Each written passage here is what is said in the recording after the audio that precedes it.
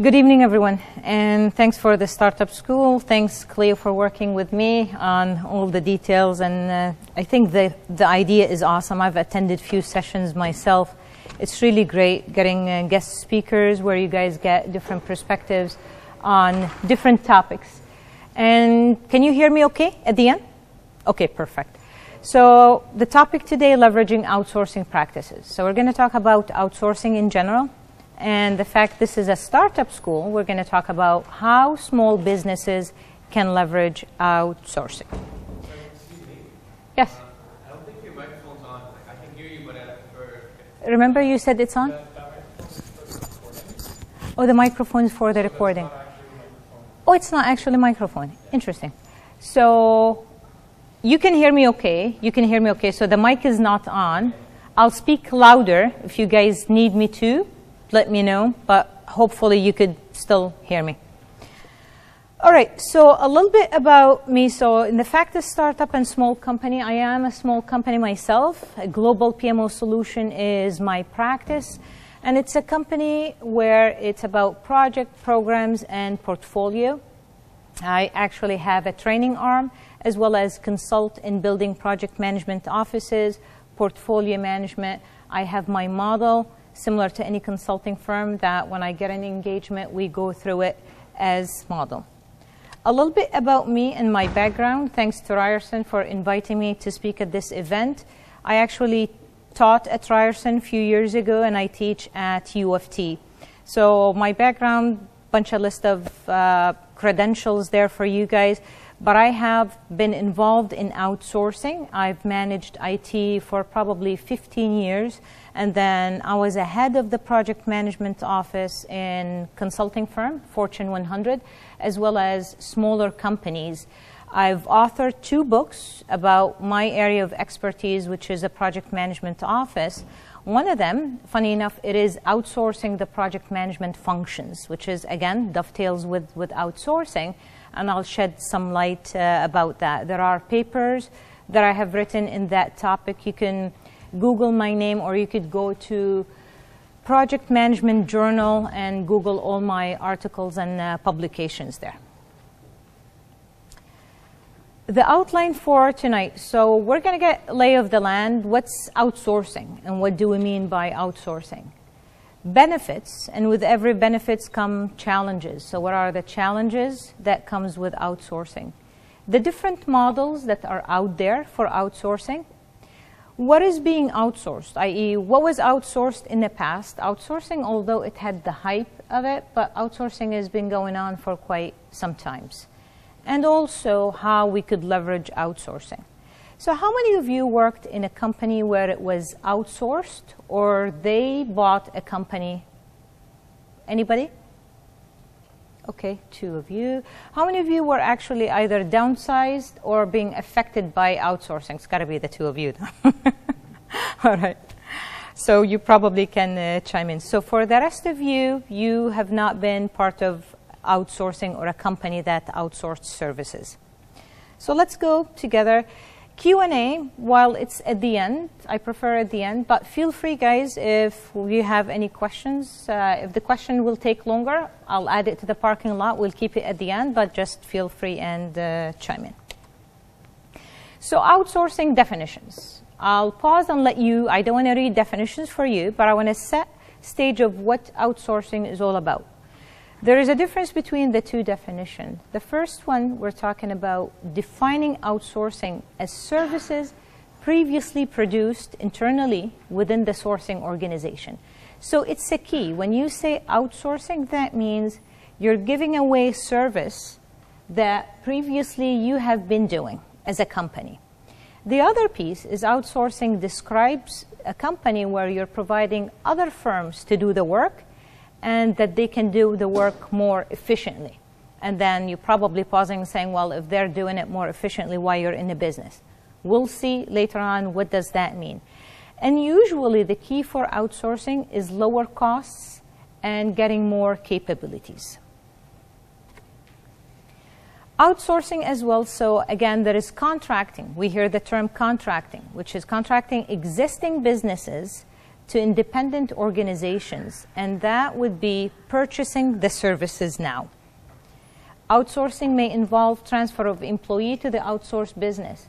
So when a company outsources, sometimes they outsource the services, they outsource the work, as well as part of it would be outsourcing their employees as well. Generally included, so how many of you heard the term onshore and offshore outsourcing? Yeah, so, all right, and you guys probably know already the difference, but we're gonna step through the options and what's out there in the market today. So the history of outsourcing, it's not net new, it existed.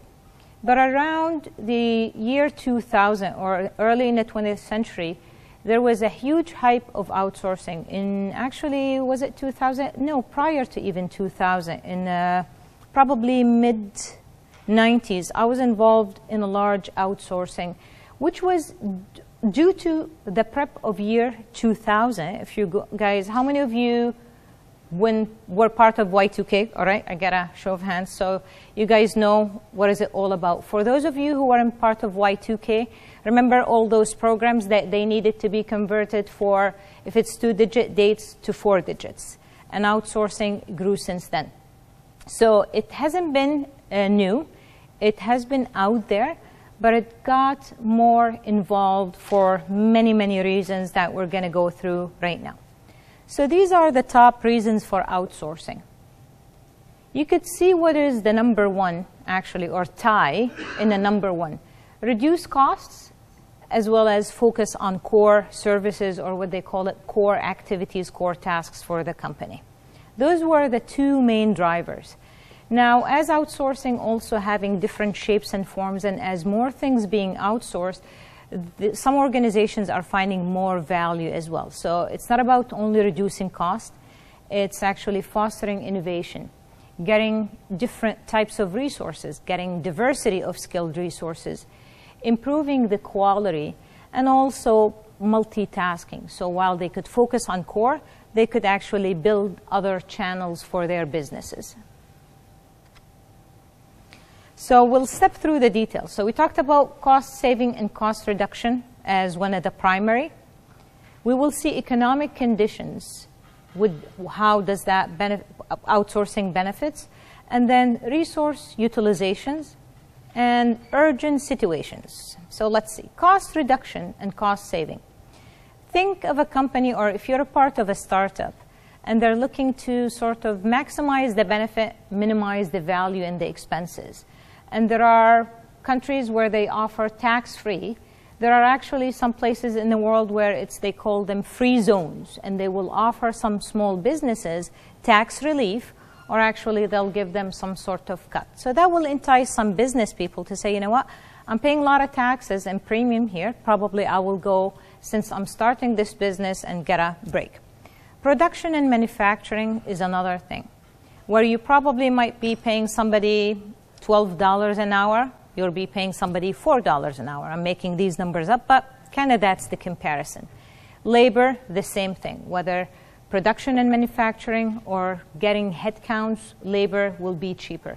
Energy consumption, so probably it's an area where they provide other perks in terms of saving energy, less on fuel, and so forth. The other piece is outsourcing benefits, economic conditions, where it influences the need to outsource. So focusing on core skills and loading off non-core services. So any example of you worked in a company where you would consider what you're working on a core service? So in IT, for example, I was in a company where it's a product development, and they produce website apps to companies. What they considered as core service was their architecture and design and their back end. And anything else could be outsourced. And we ended up outsourcing development and outsourcing the quality assurance. The reason being, that company deemed it as non-core activity. Core was, I need to hold the product, I need to understand the architecture, and that's what I care about, and anything else can be outsourced. Their reasons at the time was tapping into more skill set. We wanted it faster and cheaper, and it was accomplished through that. Import and export regulations. So that also can be a driver to outsourcing, where some companies actually, there might be treaties between different countries on import and export, similar to when we talked about taxes getting a tax relief. That will be some import and export regulations entice some owners of companies to outsource. Raw material availability. Again, you're probably in an area where sourcing the raw material is a lot cheaper. It would make sense to probably stay there or probably outsource some of those functionalities where you get the raw material from that company. Improving resource utilization. So it's the #1 issue in all organizations. And with IT and project management and having ran IT shops and project management offices, it always comes down to how can we best utilize resources. In every company, there are peaks and valleys to the work.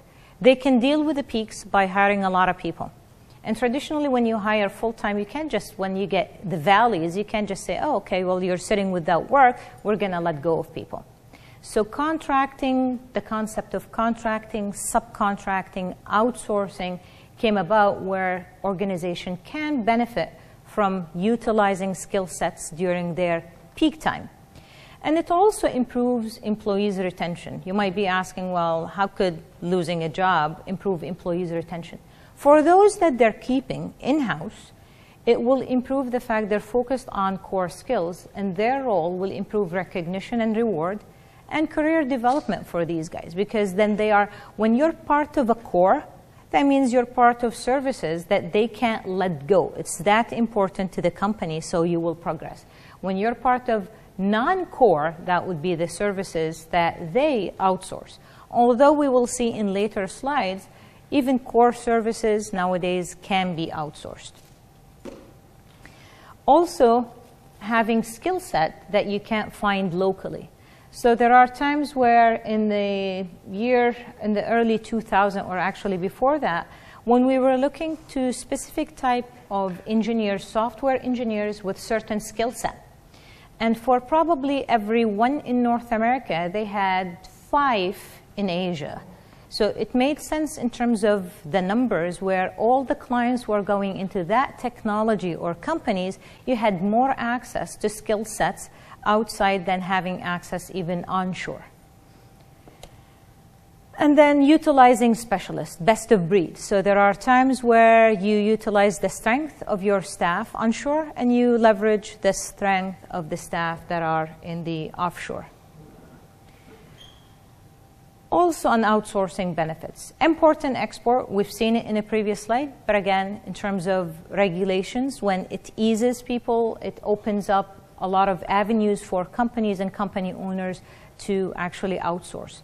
Skilled labor and startup incentives, like the free zones that I talked about, or for some companies, if you're starting up, you will get breaks. We have that actually, where some companies, as a starting up, or depending on if it's minority, you get tax reliefs and so forth. Urgent or emergency situations, like year 2000. Year 2000, if you knew anything about IT, we wanted you. Around that time, we were hiring left, right, and center, I remember. We needed from analysts to people who knew how to process data, to people how to code and program. So sometimes the number wasn't there, and that was a driver to even get people from outside, whether you contract them or you actually reached out to other countries and got resources. Disaster recovery. How many of you know what that is? Okay. Not the show of hands, I mean you don't know, I take it. So disaster recovery, basically, companies, when they do, their data is valuable. All the data, think of probably the Googles of the world, the IBM of the world. These guys, when they process the data, they have a lot of data that they're afraid to lose. So they'll have disaster recovery. They'll back up the data, but there are levels of backing up the data. They'll back up the data in-house, and that will have a retention to how long they keep it. And they back the data also somewhere in off-sites and sometimes offshore. Disaster recovery is by the name is in case of a disaster, if something happens by either act of God or think of the banks, if electricity is down for whatever reason and we have outage and they didn't have backup systems for 2-3 days, we wouldn't be able to cash money from the ATM. You wouldn't be able to do anything.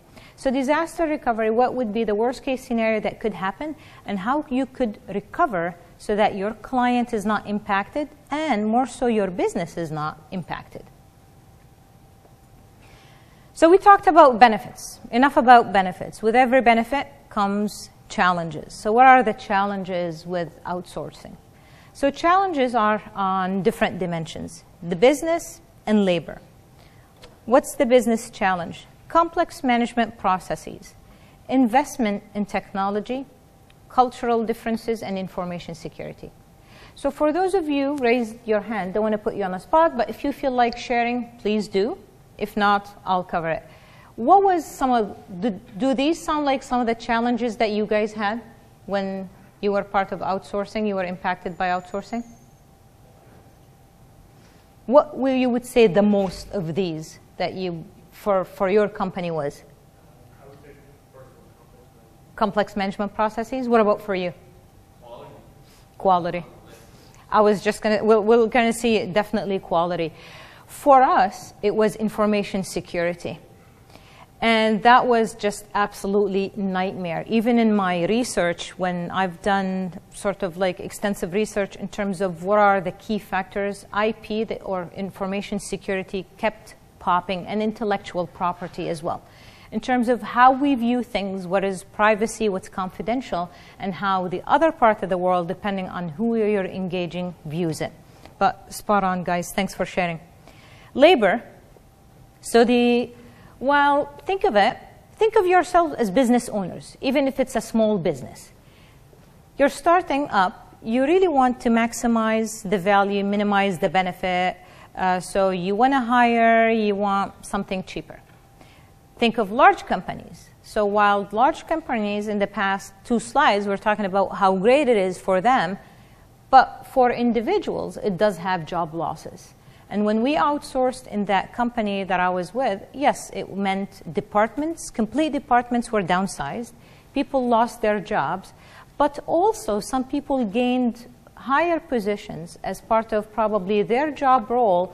So if someone was a developer, and now they are overseeing a bunch of developers somewhere in that part of the world, they immediately got a lift and boost in the title, in the pay, and in terms of their roles and responsibilities.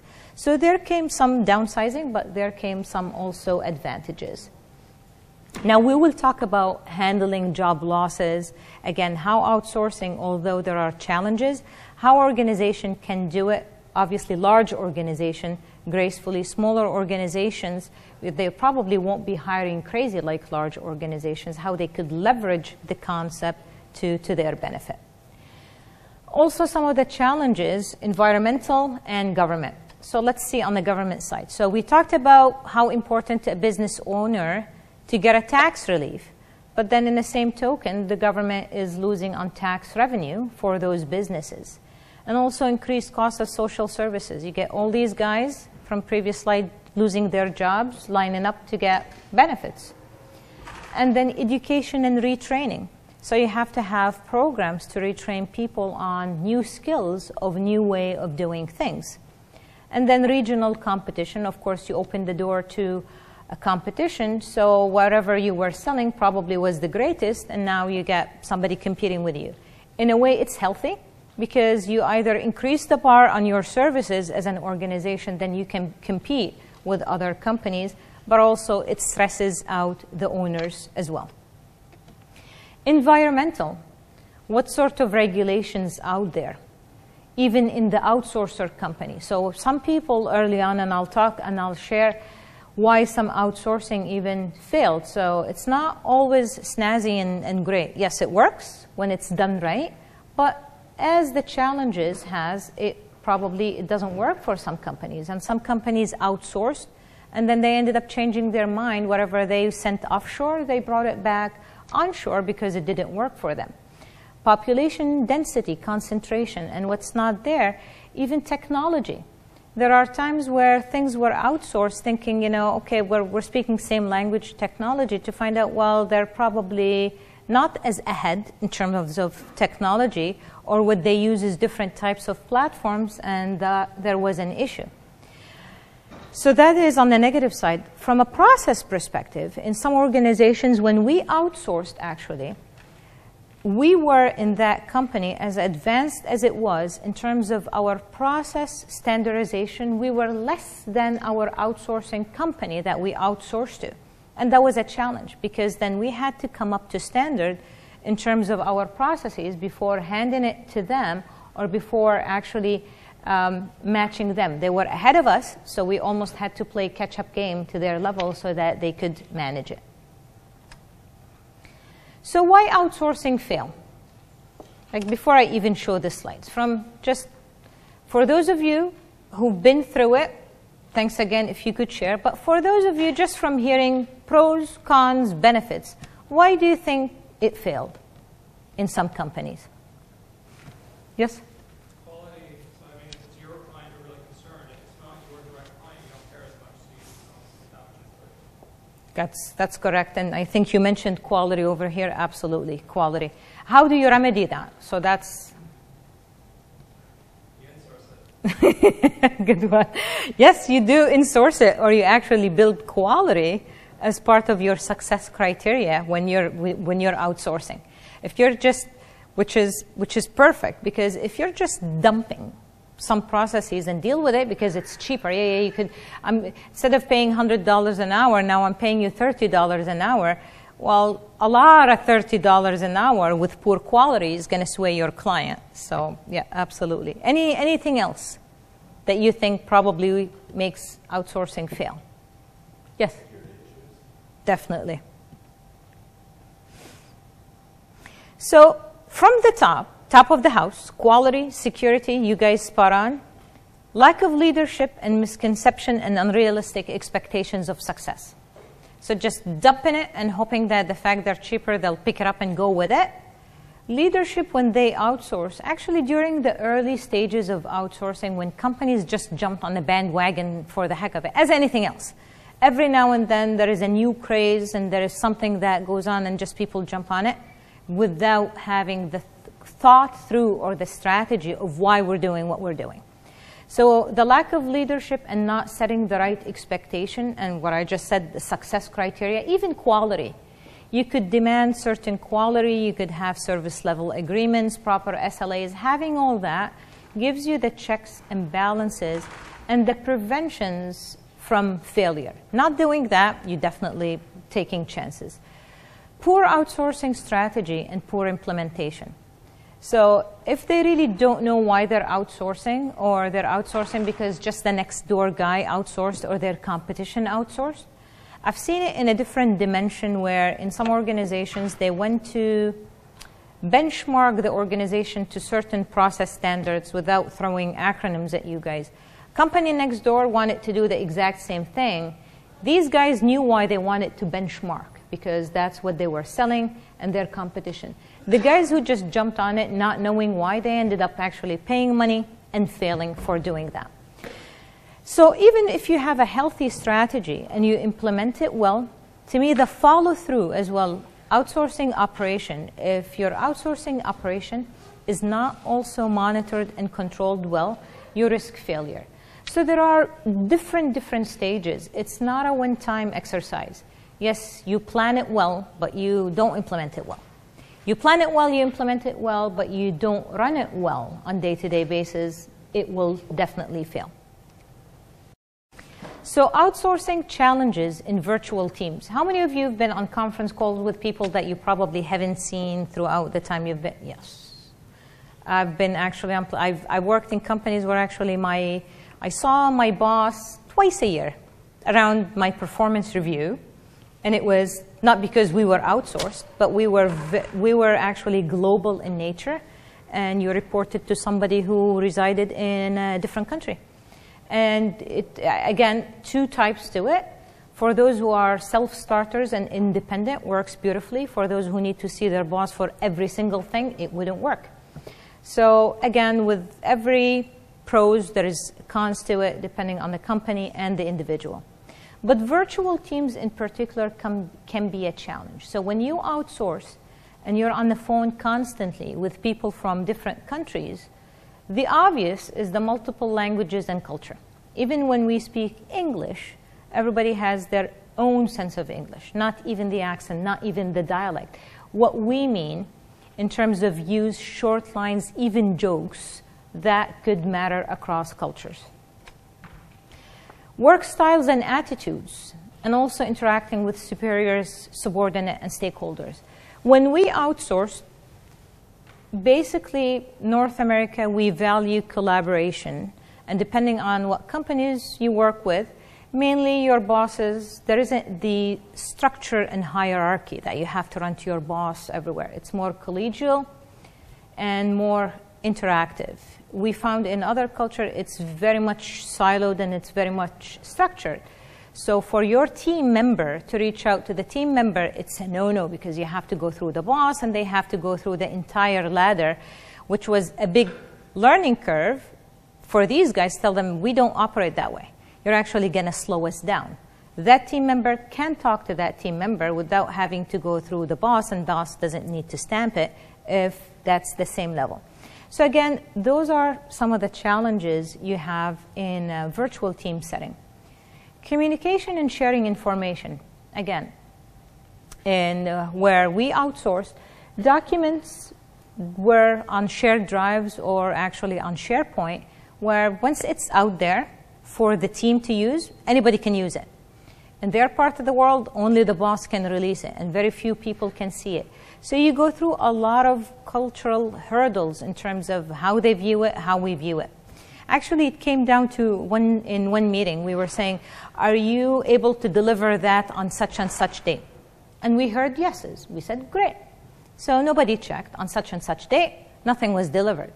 So you guys said yes. Well, we were polite. We're not supposed to say no. I'm like, no, you tell us no when you cannot deliver. We were polite to say, yes, we deliver. What they meant is they're delivering internally for their team lead to check it before they give it to the team lead who's a peer of our team lead. I'm like, no, it doesn't work that way. We have to restructure. Time zone. So while time zones can be disadvantage, actually, where we outsourced the company I was at, it worked to our advantage. We had literally 24 hours development. It's not like we ditched all the developers onshore. But what we had developer leaders, and we had people who are doing quality assurance when we receive the code. So while we go to sleep, they were working and coding. While they went to sleep, we were checking the code. So actually, it worked to our advantage. Where it was tough, where it was meeting time. So our 10 a.m. when it was convenient is their 10 p.m. But again, how I remedied that, again, to every kind of disadvantage, there is an advantage is they can't be all the time at 10 p.m. and our team at 10 a.m. So we switched it. 1 week, we take the 10 a.m. and they take the 10 p.m. and next week it's the other way around. Holidays work, again, sense of time, how people adhere to time where, we have people working from home. There, they weren't allowed to work from home. But again, those are the type of things you deal with. But when you're aware of it and you've gone through it, or if you want to outsource, there is enough material, and I have for you guys at the end a list of references and websites to go through. So it's all about educating oneself, and you're being armed. If you're really the one running the outsourcing initiative, you need to know, you need to figure out how people outsourced it. So there is the one running with the outsourcing initiative, but there is the leadership who sets the tone of why we're outsourcing and what is it we need to do with outsourcing and what are the benefits. If that's clear, you have a game plan, you've got a roadmap, you have strategy, then you need to be clear on implementation again and follow through. And again, leadership, teamwork, social styles, I think I probably mentioned that, regulatory, environmental standards, and all that good stuff. Any questions so far? All right. So implementing best practices. So we talked about what's good, what's bad, what's ugly, how you could mediate some of that. So let's talk about best practices, which is focused around 4 areas. Stakeholder management, how you manage your audience. Your organization change management, how you take people through change. Procurement and managing risks, which is, if you think about it, outsourcing or not, even if you're doing projects or if you're doing work over here, isn't it about managing your audience? Isn't it about figuring out if you're changing or adding change, how you're going to carry people through it? And managing risks, always there. In outsourcing, procurement take precedence because it's all about the manpower and the handoffs and what you do with procurement. So stakeholder management. How many of you worked for organizations that probably week 2 and you haven't given an org chart or you don't know the lines? Okay, no show of hands. So your orientation was great. Wherever you worked, you were handed charts of who's who reports to who, and so forth. Then that's a great audience. I've had totally different experience with other audience. Defining communication plans. So the short of it, whether it's outsourcing or not, knowing the parties that you're working with, knowing who you escalate to, on onshore or offshore, your teams within the same country and your teams in the other part of the world, knowing who they can go to when issues happen, documented roles and responsibilities, so there are no, you're doing this and I'm doing that type of work.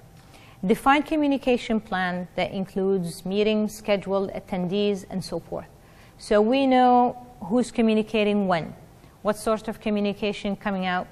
If you're outsourcing IT and you finished coding and you're about who should be sending that communication piece and who comments on it, what sort of meetings takes place onshore or offshore or together as teams.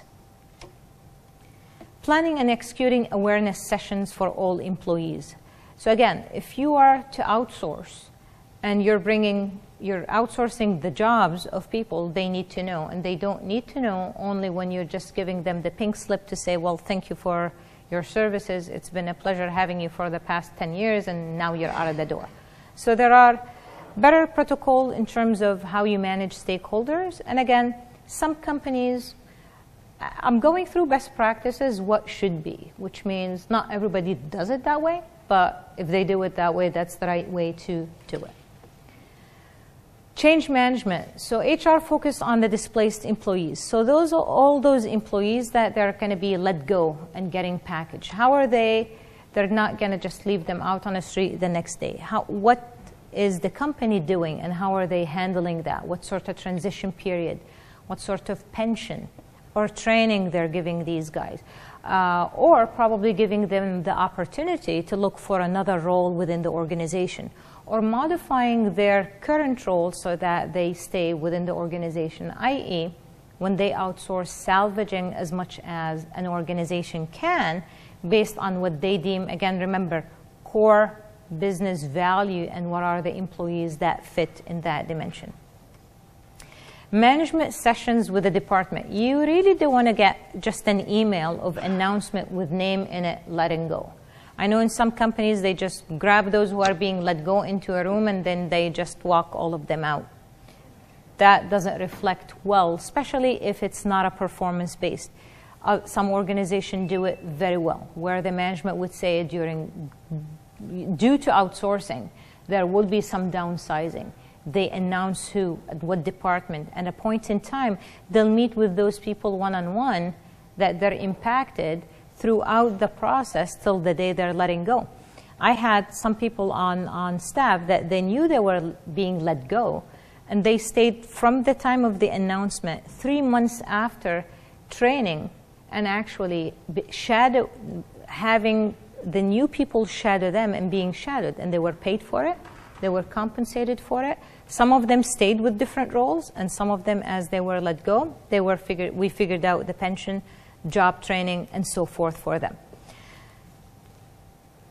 And okay, review, update, creation of documentation. So again, when we talked about quality, and many of you mentioned quality, So without having proper documentation that describes existing processes, structure, that how else would they know? Just throwing something across the wall and thinking that your outsourcing partner is going to pick it up will not happen. So that is important to have as well. Procurement. And procurement is important because it's all about getting those people in, reviewing the contracts and the legal documents for staff. So when you're contracting or when you're outsourcing, the procurement plan in terms of who is staying, who is leaving, how is that going to impact your business, forecasting as well. Not enough to say, that's my current headcount. Okay, I went and I outsourced and I let go of 100 people. Well, it doesn't mean you're not going to need people on shore. You're not going to leave the company skeleton. But having a plan in place in terms of what are my needs now, what are my needs next year, do I need to ramp up resources onshore or do I need to continue ramping up offshore, that would be a call where having a sound procurement management will help. Including requirements and expectations as well, resulting from the stakeholder analysis and also from change management, figuring out who's being impacted, and that rolls up into the contract. Establishing schedule for review and updates of the contract. So it's not a one-time, one-sided exercise. It needs to be reviewed because life is dynamic. You actually outsourced certain functions. Some functions came back with a lot of organizations. They went, as I said, when it's a craze, they went crazy and outsourced it all. And some of them went back and brought it all back. And then it's almost they are fielding their way. And right now, actually, we have sort of, I would say, healthy industry where not everything outsourced because there is still obvious benefit in having in-source or having it onshore. And that's why we'll see some of the terms that we will have onshore and nearshore, because they're figuring out not everything can be outsourced. They knew what is the bare minimal that needs to go out and what is it that needs to come back in-house. Managing common risks. With everything, you need to figure out what are the risks that could happen. Unqualified vendors. So we talked about quality. So when you offshore, often there are companies that establish reputations in that far part of the world to say, you know, these are reliable companies. But there are companies where they go venture in probably smaller unknown companies where probably the vendor is unqualified. So back to quality, quality definitely going to suffer. How you remedy that, how you mitigate that risk? By documenting roles and responsibilities, having demand in terms of what are the success criteria. If you're going to offshore to someone that nobody has tried, well, you're taking a huge risk. So you'd better actually have more documents and more legal sort of items in your contract than probably the big known companies that bunch of people or bunch of companies have outsourced before you. Protecting your intellectual property. And we talked about security and many of you brought it up. So making sure that their practices are sound. So we know not everybody is cognizant about copyrights or password protections. In some part of the world, actually, the same developers used to use the same password, so we didn't know who's logging in, who's doing what. So there are things that can be put in place where you could have legal license resources. You train them. You basically have legal ramifications if these things happen and occurred, where you could guarantee that your intellectual property and confidentiality and data security or information security in general is protected. Incomplete training, again, having throwing it over the wall and just, I'll have an example for you at the end of the slide where you guys can go through it and see how that company outsourced. So that would be your tiny homework, reflecting on all these presentations of what worked and what didn't work. So incomplete training, of course, define training plan. And it's not a one-time exercise. As things, the turnaround, especially in technology, where when that hype started, it started in technology, is huge. So having constantly people trained and being trained and ingrained of how this part of the world or that company in North America does business and what they need to do when they outsource it and offshore it. So outsourcing model. I think I spoke to these already, but we'll go quickly through these. So you hear of offshoring, nearshoring, onshoring. So all these, so offshoring basically sending it to further part of the world, Asia, somewhere in Asia. Nearshoring tends to be, for us in North America, South America is considered nearshoring. And of course, onshoring is bringing it back onshore. And there isn't right or wrong, as I said, where the industry right now, a lot of companies actually have a combination of all that, and it's healthy. It's almost like, think of it when you invest. You put your investment in different portfolios. You don't put it all in one portfolio. Same thing. If a company, once they figured out where would be the max benefit to offshore, where is the max benefit to keep it near shore, and what to bring onshore. Onshore tends to be on the marginal process improvement. So not a huge job or things that wouldn't take a lot of time or a lot of resources. A lot of time, longer projects, a lot of resources, where it's more of mainly manpower. Still some companies, large companies certainly default to nearshoring or offshoring. And there is a term that we call transformational outsourcing. Some companies go through that where it's focused on performance improvement for the company. So in transformational outsourcing, they may bring back the services, but they go through huge transformation because they can't get the performance of their organization to improve other than probably, it's almost selling your assets, sending your asset somewhere cheaper to get a return on assets. And also we hear the term contracting and subcontracting. Probably many of you, we always hear the subcontracting along the lines of constructions. How many of you have done home renovations? No? Okay. Thank you guys for raising your hands. All right. The rest of you, if you haven't gone through home renovation, for those who have gone through it, you know what I'm talking about. It's never on time. It's never on budget. And basically what happened, the guy you contracted, he basically has other people that he subcontracted to. To you as a client, to me, it's only his face. He's responsible for everything. But he probably subcontracted these guys because he was doing some other 2-3 jobs, and he figured he can get them cheaper to do other jobs. So there are pros and cons in contracting and in subcontracting. In contracting, information technology and finance were probably one of the biggest two where contracts took place or contracting takes place. Let's take a look at some of the pros and cons to subcontracting.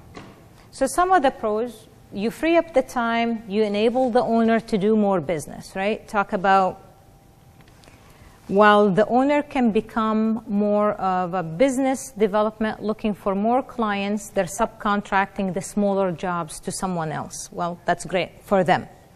Less expensive because they could give these guys less money, quote me something and give them a lot less and still make good margin on it. And also provide them additional manpower. So peak time and demand, they could throw these guys and they could do the work. They're specialized, while probably the general contractor has one specific specification.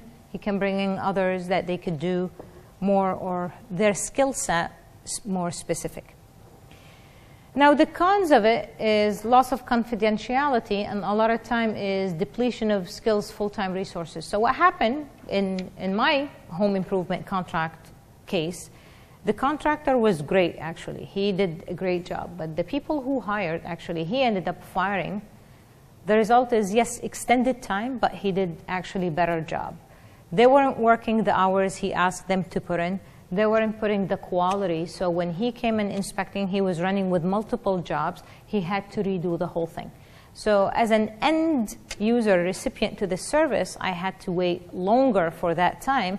But at least I ensured the quality because he took over from the mess they had to do.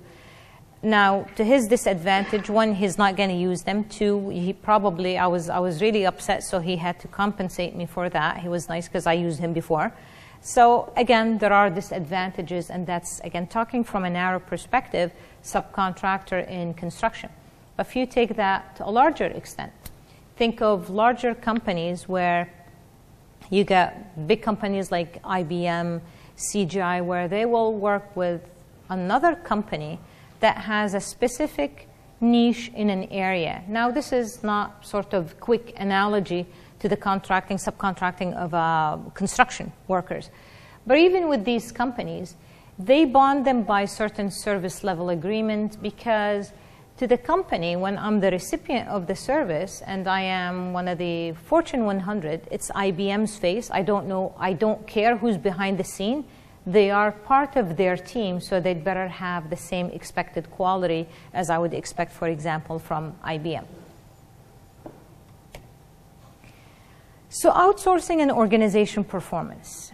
What are the performance measures? So we talked about quality, and we're going to talk about performance.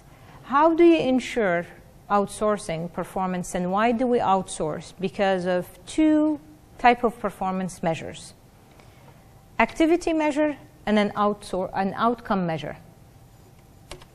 So in the activities, the focus in the activity measure is on incremental efforts. So think about it in terms of activities.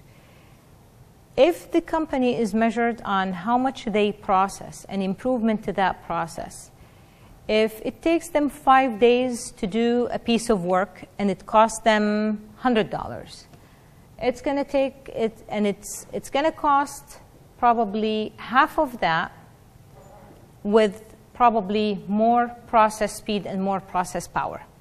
So that's how they measure the activity. I'm getting the work done faster and cheaper, and it's improving. We measured in the company that we outsource. So how many of you worked in IT?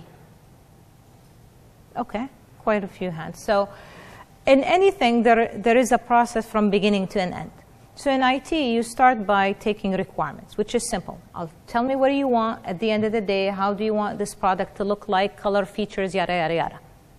Then I take that and to my architects and designers, they design it, then somebody codes it, somebody tests it, and then you'll have probably early adopters say, can you run this beta and see if it works? So why am I describing this process at length? Activity measure between one phase to the other is measured on how efficient in moving from one area to the other. And when you outsource and you start measuring, are we improving in that specific area? Do we have, if something breaks or slows down, as a company, can I identify where it broke down, and can I correct it and bring that to, efficiency? And with outsourcing, what they found, and especially when we talk about assets, return on your assets, where companies have human are assets. So when you have manufacturing and you have a lot of people in manufacturing, and you think about it, the price or what you pay in terms of process speed and in manufacturing would be a lot it would be advantageous for that company in terms of the activity measure has proved to be better. In terms of outcome measure, so the outcome measure, just judging by, you guys can tell, you're measuring the outcome. So if I delivered, how does it look at the end of the day? It's based on my goals and objectives. Is the product that being received, is the result what is being expected? So you're less focused on the task or the activity or how long it takes you to get there. It's still important because you need the coupling of both. Activity is how long it gets me there, and the outcome. If I have to fix the product and first generation iPhone, fix it, bugs, issues, then you might lose clients to competition, or you're probably not going to get good reputation. So you measure the outcome, you measure the activities. Those are the two key areas of measuring outsourcing. So what is being outsourced? In the early days, focusing, we talked about non-core, if you remember in the early slides, and cost saving were the two drivers. So non-essential activities were as such. And these weren't offshored, onshored. These, if you think about even till today, but even long time ago, cleaning companies, if you look at all corporates in the financial district, even in school, after we leave, you get all the cleaning crews. Those are private companies. Cleaning always been outsourced. Catering is another area. Security, in the past, security guards were probably employees of the company, not anymore, or long time ago was not anymore. Security is basically outsourced. And hospitality is another area. So those were the early days. I talked a lot about IT because that's what started the huge hype. IT, especially IT, when you guys turn on your cell phones, when you go click online and make an e-transfer, all these gadgets that you have manpower behind it to get requirements, to interact with customers, to test it, was outsourced. And so the first thing in terms of essential activities, so non-essential, what we view as non-essential, to essential. So IT was essential, like application development, without redescribing it, that lengthy process that I described for development. Infrastructure maintenance, the same thing. I've been in companies where every department, it's a huge company, so every department has probably a few hundred employees. It's a company on its own. But every department had their applications, their hardware, their software to maintain. So think about it. You had to hire the same type of resources to take care of the hardware and maintain it in terms of, think of it. I'm not talking laptops and PC. I'm talking about the big back-end machines. But what they have done, they've outsourced it. It was nearshore. Actually, it was, onshore. But it was a company that's basically, that's what they do. That's their forte. So what it meant, it's less of multiple resources across departments and less of many set of standards and processes. And they gave it to a company that does that for a living. Business processing. Again, HR and benefit administration. So a lot of companies, especially for smaller companies, where they can't afford hiring and firing themselves, they leverage HR services and they leverage contracting and getting employees. Payroll is the same thing. If you can't afford having somebody on board, payroll would be one of there are companies that actually cut the payroll stubs and prepare payrolls for the employees. Account management, payables and receivable. Last, general maintenance and support. So building maintenance and help desk support. So what is being outsourced now? So we talked about essential activities, even further essential activities that probably a few years ago, I didn't think they would be even outsourced. So let's take a look at knowledge processing. So some companies are actually outsourcing core processes. Their market research or marketing research. Their legal, fraud analytics. And when I say outsourcing, doesn't mean they're sending it offshore. So it could be within the country. So the benefit in terms of probably financial downside, it's not there, but you're really getting the best of breed. If you're a company that you run financials, but you really don't want to build a department to, and there are companies that actually run stats and they have the applications to handle fraud analytics, you want to default to that. Project management. And I told you my thesis was about outsourcing project management functions. Large companies, they can invest in having project managers, analysts, all the layers. Smaller companies where it's not a core function, basically they will contract these guys, come and do the job, and then thank you because it's not a core, then they'll turn it to operation. It's business as usual for them. Education. And also data integration. There are all those companies that do security, data integration, and not necessarily when we say outsourcing. So remember, this is not offshoring. So as long as it's the company itself, they're figuring out that I could give that to someone else that they are expert in that domain, and they could basically do that for me. So how do we leverage startup for outsourcing? So large companies, smaller companies are more nimble, so they could actually leverage outsourcing a lot better. In terms of, when I started my practice, there were a lot of things that I can't do with probably 2-3 people, that part of the company can handle like other companies. Yes, I was doing the bids, the proposal writing, everything else, but I needed somebody in IT to do the website. I needed someone to help me in general administration. I needed someone to do some marketing and sales and social media stuff. So for all these, I can't be the jack of all trades. You need someone expert to do that. So strong governance, building partnership. It's not about over the wall, shoot the outsourcing stuff that I'm sending you. Building partnership, i.e. they have vested interest, you have vested interest. You train them, they understand your company, you have defined roles and responsibilities, and you have documented processes. The less documentation and the less info, then you're leaving margins for guessing.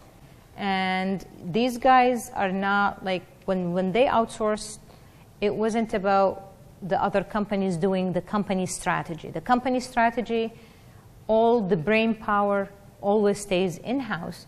So it's more of, I would call it manpower to do the work and more intelligence and skill set to do the work, but they need to have documents and defined roles and responsibilities.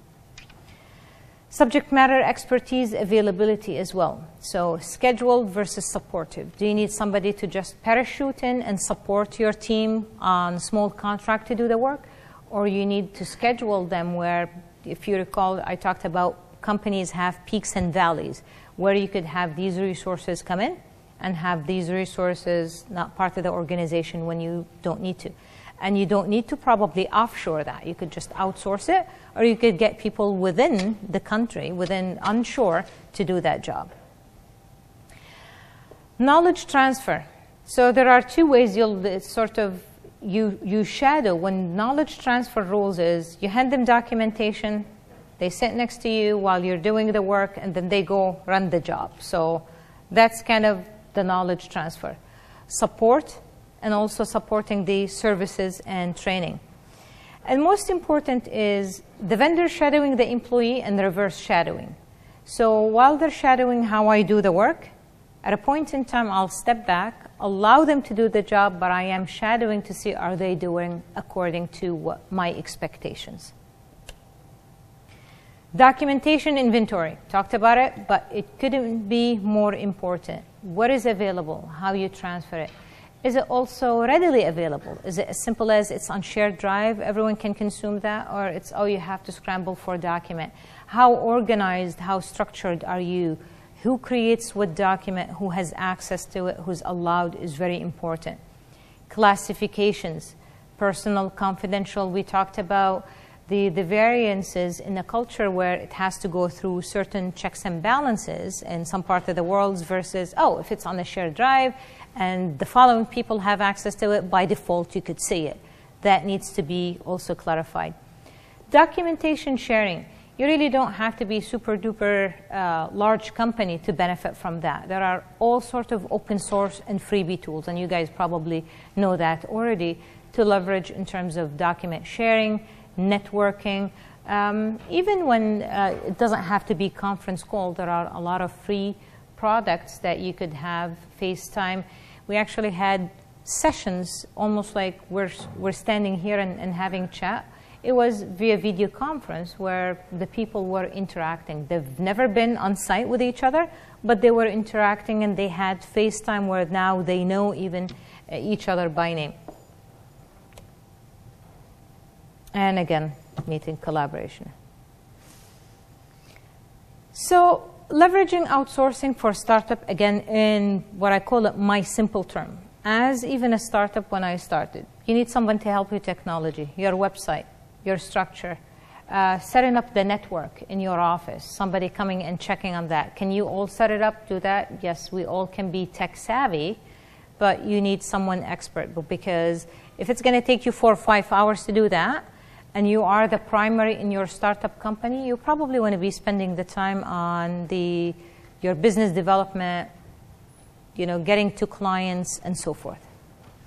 Marketing, client strategy, somebody helping you, someone who's expert in marketing techniques to put a client strategy. Business development, finding out channels, different areas where you could get skill set and grow your company. Admin, paperwork and filing. That has been done, as we saw in previous slides, many while ago. So you could get somebody for probably pay them an hour and have them organize and file and do the paperwork, come into the company without having to have a full-time employee, especially if you're starting up. You probably can't afford a full-time employee doing some of the administration work.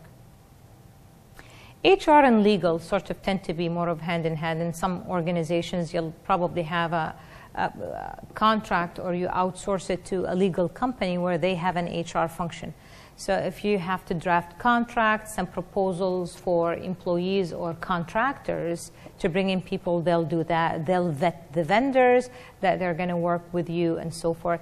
You would not, as a startup, have the capacity to probably have a full-fledged legal department and lawyers. I mean, as is, even when it's part-time, these guys are expensive to afford, let alone if you have them full-time in-house. So last but not least, I want to leave you guys with an example of outsourcing. And so I know it's sort of late. This is literally the end of it. And that's your opportunity, one, to ask questions, and two, to reflect based on what we talked about. So I'll let you read it. We'll summarize it. Software provider had grown. So they were a handful. In 3 years, they have 300 clients. So they're not really that small, with revenue $10 million.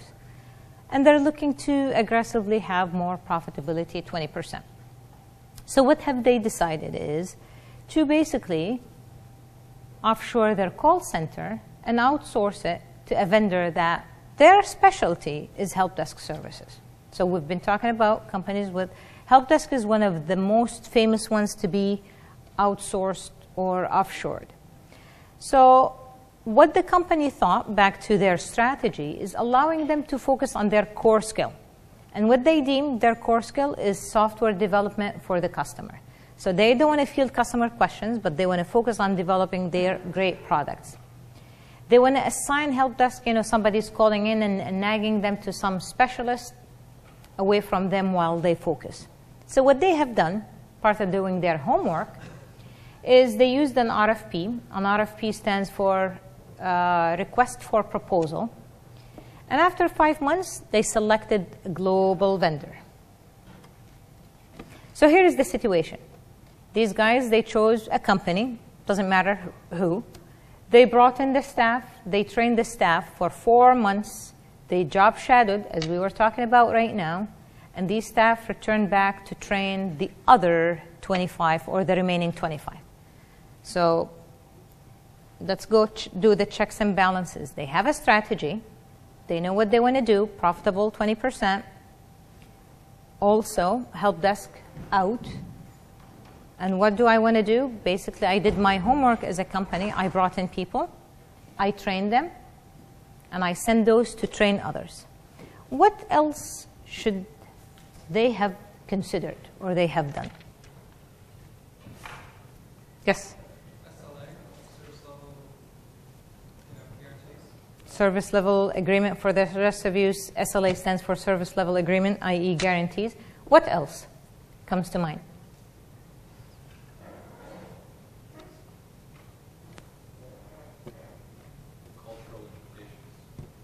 All right. What else? Come on. We took benefits, challenges, best practices, what they should be focusing on. All right. This is just for you to reflect, guys. SLA, definitely. And that's what these guys missed. So here's what happened. When the nearshore officially started, customer complaint increased. So they thought they're letting the help desk people in their nearshore deal with it. Well, they found themselves having probably a bigger problem. Language issues, too much static on the phone lines, problems were taking longer than normal. So actually, if you were the customer and you were expecting your problem was resolved in X amount of time, it's taking actually a lot longer. Learning curve for the vendor was taking a lot longer because now they're pressed with so many calls, they have little time to keep on training.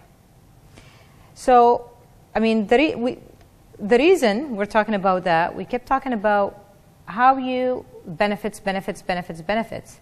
But this is to show there are drawbacks and disadvantages when it's not done right. It needs to be done right. And actually, a lot of companies, they were at a period of time, they, especially with help desk was sensitive, they offshored it. They ended up bringing it back onshore. It's about customer. It's not about product. They think somebody picking up the phone and answering, going over boilerplate, that's easy done. No, it's not. Company's reputation at stake, obviously, so you can imagine that. With some of these companies that they offshored, what they have neglected. So the language issue, obviously, those who they trained, they haven't vetted well. Too much static on the phone line. So I talked about in one of the examples when we were talking about the logistics, technology. So you really don't know what technology they're using and where are they in that part of the world and how good, or is it voice over IP? Is it not clear? Is it interrupting? That is, I mean, when a call drops after you spend 10 minutes explaining your issue as a client and it just cuts off and you have to repeat it to another agent, again, that agent's having hard time understanding you and having hard time replying the way you should. So that could definitely cause company reputation. Actually, couple of companies, one of them even credit card company, that they outsourced their help desk and they ended up bringing it back. So what would have worked? SLA for sure. Timing them, because even onshore, when we run help desks and when they run call center, they time their agents. They time them from the time they receive a call to the time of the resolution. Was the resolution first time or did they have to escalate it? How long did it take? So doubling in duration, obviously they haven't done either training, or if they've done training, they haven't shadowed them to monitor the job. So bringing 15 people onshore and training them and going, poof, poof, off you go, it's not good enough. Somebody should have been there, or somebody should have been monitoring and job shadowing these guys. And I leave you with sources of information in terms of, Chloe, these slides will be available, right, for these guys? Yeah, okay. So you guys can just check these out, and various articles on what worked, what didn't work, even success stories from some companies, even non-success stories from other companies. So it's always good to see when it worked for someone, what did they do and what happened? And when it didn't work for someone, what was the recipes that didn't work for them? So some of just kind of in wrapping here, key takeaways. We had definitions to what's outsourcing, benefits and challenges, the various models out there, and also what is being outsourced, what is not, best practices around outsourcing and why outsourcing failed, some of the challenges, how can it be leveraged, where are the benefits, and again, I left you with sort of the last piece, an example where outsourcing that didn't go well because that organization brought back the services. And with that, we come to general Q&A if you guys have any questions for me. Yes? Can you mention any examples where outsourcing worked really well? Like consumer action, Where it worked really well? Yeah. Well, the company where we outsourced, the time that I kept mentioning these examples, it worked very, very well. And reason being, actually, it was two things. It wasn't just let go because of let go. It was letting go. The people who were let go, they were so in on the details till the last day. It wasn't like a decision of cut them off. So in terms of people morale, the rest of the organization weren't scared. Those who were let go, they knew. Those who we selected to keep, they became more of the team leads. The organization, it wasn't come and train them. We had a bunch of the senior leadership, including my bosses, go there, stay for a while there, bring back the people, train them, fly. So there was initial investment up front. But again, in terms of for large company with that type of product development that we had, their ROI was there.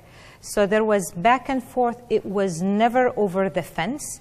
It felt like we used to call them team 3, depending, like we had teams tier 1, 2. So when you say team, you're assuming them even part of you.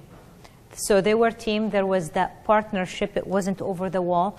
It took a lot of, in the beginning, sort of ingraining them in the culture in terms of when we say yes, when we say no, in terms of timelines, collaboration, none of that vertical bosses. You can't operate that way because we don't operate that way. We expect you to be faster. So a lot of expectation setting and a lot of being ahead of the issue before the issue takes place. So it worked from that general sense of IT. We started with development, and then we followed by QA, and then requirements. And what we kept in that company was the design and the architecture. And then obviously we did the user experience before releasing it to our clients. So to the client, it was seamless. But we had the help desk, we had the call center, and we had everything that has to do with the client interaction. Yes? Yeah, so you did mention at some point that there was, in the year 2000, there was like this sort of hype or rush for outsourcing that was just starting to want to outsource everything. Is there a particular Not to outsource everything, actually prior to that. So the hype was everybody jumped on it, cheaper rates, cheaper rates. So, and that's why I said people went that way, then they came, and then they figured out their balance. So in the early days of it, it was almost, if you're paying someone $100, you pay them $20. But that's no longer the case, actually. If you read some of these resources, even the offshore prices went up. So if you're paying 100 and now I'm paying 60, you really, you have to see really value, like your margins getting smaller, it better be better, a lot better. In terms of manufacturing, manufacturing is still outsourced by and large, because there is a huge benefit in manufacturing, right? They get the raw material. I actually have friends I went to school with. Her family is involved in manufacturing. And any designer jeans that we buy from the $300 to $800, there are jeans for $800, they're basically probably manufactured for $10.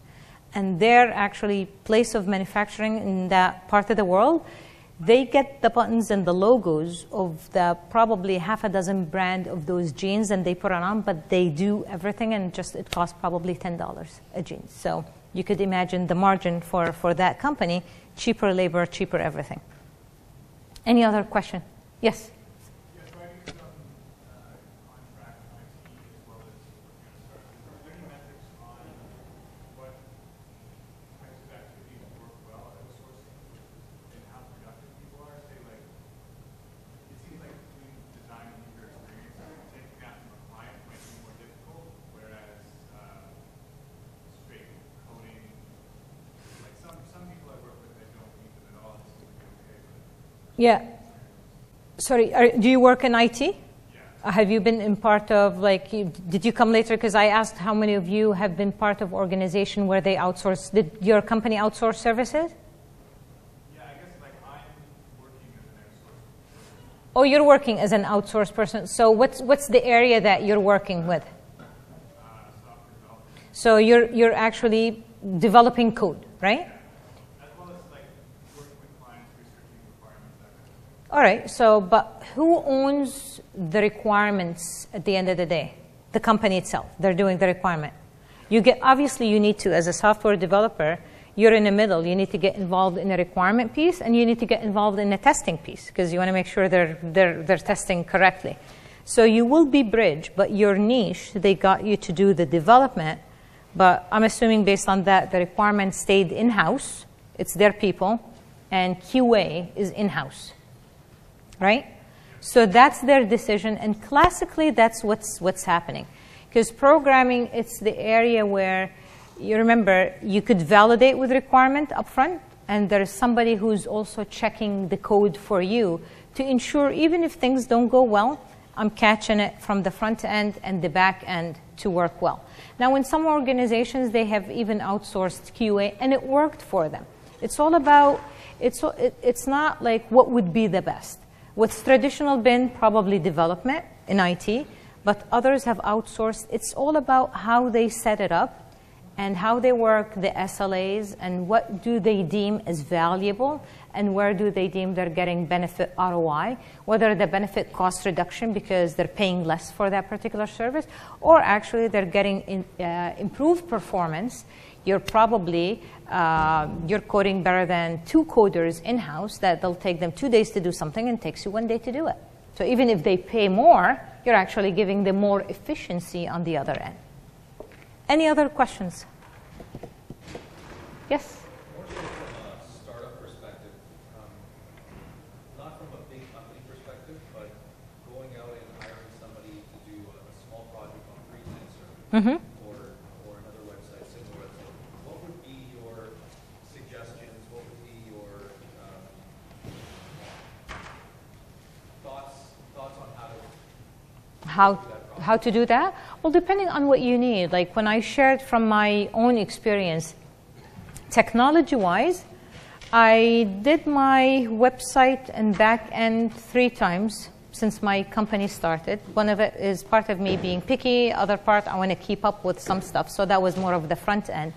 But back end, the first time I totally actually offshored it. I have never met the team.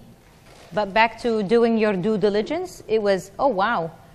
He'll get it done in 2 weeks, and it's that cheap. I couldn't tell you how cheap. Now, where the gotcha was, is their uptime on their lousy servers. So my website was more down than up. I'm like, oh, that wasn't part of the game plan. Oh, we have some issues with this, some issues with that. I'm like, nope, I'm bringing it back. So I brought it back. And I used actually a bigger company where their red tapes, and I didn't even go through. They showed me the design, but it was going to take them it's almost like a rocket science exercise for a small company. I'm like, forget it. Now I know why people outsource. Last but not least, the final iteration actually, someone who's actually an entrepreneur, just set up his company, very eager, very energetic. It was kind of referral, word of mouth, and he's onshore, done a better job than the large company, and then offshore. But that what worked for me. So you have to look at, for your type of business, what is it you're looking for? Do you need somebody to do your social media? You need to know somebody who does your technology, someone who does the administration work. You have a lot of people and client and filing. So you need to figure out, as a small startup, where do you get bang for your buck, and what are the areas that core, that's going to be, I'm spending my time on that, but I don't mind doing that and that, but I'm not going to stretch myself for those other 2 functions. I need someone to come in and do it. Any other questions? Yes? Kind of related to that question. So if you're doing a tech, small startup, you want to subcontract something, it's based on security concerns, right? The question, how could you hand over saving a project that requires the freelancer to have access to your client, to their servers, whatever. You can't really give that in. Right. Contractual lawyers. I've done subcontracting where I was given a proposal from a client.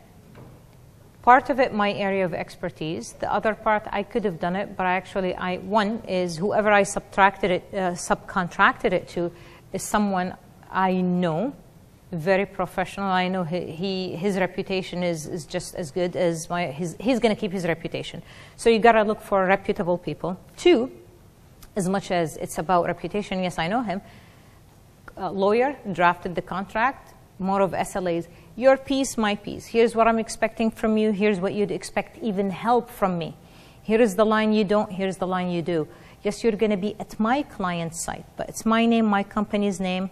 I'm subcontracting you. You're not selling business. You're not soliciting business for that period of time. My lawyer drafted it, and he signed on it. So you could protect yourself in various ways, right? And then you don't want to get just somebody, from the internet. You really want to know people, or just go through selection criteria to get the right person. So in that case, would you tell the client you're subcontracting to somebody, or you just make sure you trust them that they're bound? Well, but it's all about, with larger companies, depending who's your client, right? With larger companies, they want to know all and every detail, and they will probably want to qualify your subcontractors. For smaller engagement, they really don't care, as long as, so if the person comes in as, for the lack of a better word, as your resource, you subcontracted that resource, seamless to them, similar when I use with large company, IBM using another company, it's going to be to my large company seamless as long as they do, it's their face. So it might be that case in your case. And if they said, well, is that you or other company, depending on what are the red tapes that you've established with your subcontractors and with the company. Did they hire you for you as a skill, or did they hire you as a brand and they don't care who? Because you're not going to be in. You need hands and feet and arm that works with you. So you need a team. When you're a large company, the team is always in-house. You could take them in and out. But when you're a small startup, you can't afford that. Based on the engagement, you're going to go and actually hire a team if you need a team, right? Yes, you had a question there. Yeah. My question is also in regards to the security. Mm-hmm. So the company is outsourcing to another country, and it's that country that has a law that's not really good with copyright or infringements, but still has a really good market. What do you do then? That's a tough one. Personally, I don't engage, but that's personally. But in a smaller, it's tough. Then you'll be paying a premium to protect your intellectual property and copyright, because it's a good market, but that means they could steal your work technically, and you can't even sue them. Or, I mean, it's a flip a coin if you want to do that, because, oh, wow, I'm going to get a lot of business, but soon enough they're going to take your business away and somebody will run with it. That's a risk you could take. Otherwise, there are international lawyers that they work across the world, right? It doesn't matter where they're at. Like, there are times where overseas I got opportunities that I turned down, because all I say, yep, that's fine, that's the lawyer you're going to work with, and these are the boundaries. And then they go, whoa, whoa, whoa. And I go, whoa, whoa, whoa. No, I'm not. Oh, can you just come in and you'll probably help our team and we'll have somebody shadow you? I'm like, no, that'll be part of the training. I don't mind that. You'll shadow me and I'll give you all you need to run it afterwards. I'm not going to have you be dependent on me because I'm in and out to teach you something, but you're not going to steal my intellectual property, because it was more of, in my model, it was they wanted me as part of their team. They're going to bigger client. So long answer to short is, if you're willing to take the risk and flip a coin on it, you would. Otherwise, you have to protect yourself, because then what's the point after if they have lots of businesses, but you're never going to see a business because somebody taken it. I have another question. Yes. Well, in general, when we look at outsourcing, is it a good idea is it recommended to small companies to start outsourcing? Does it have a good track record of success and growth? It doesn't have a good track record in success and growth?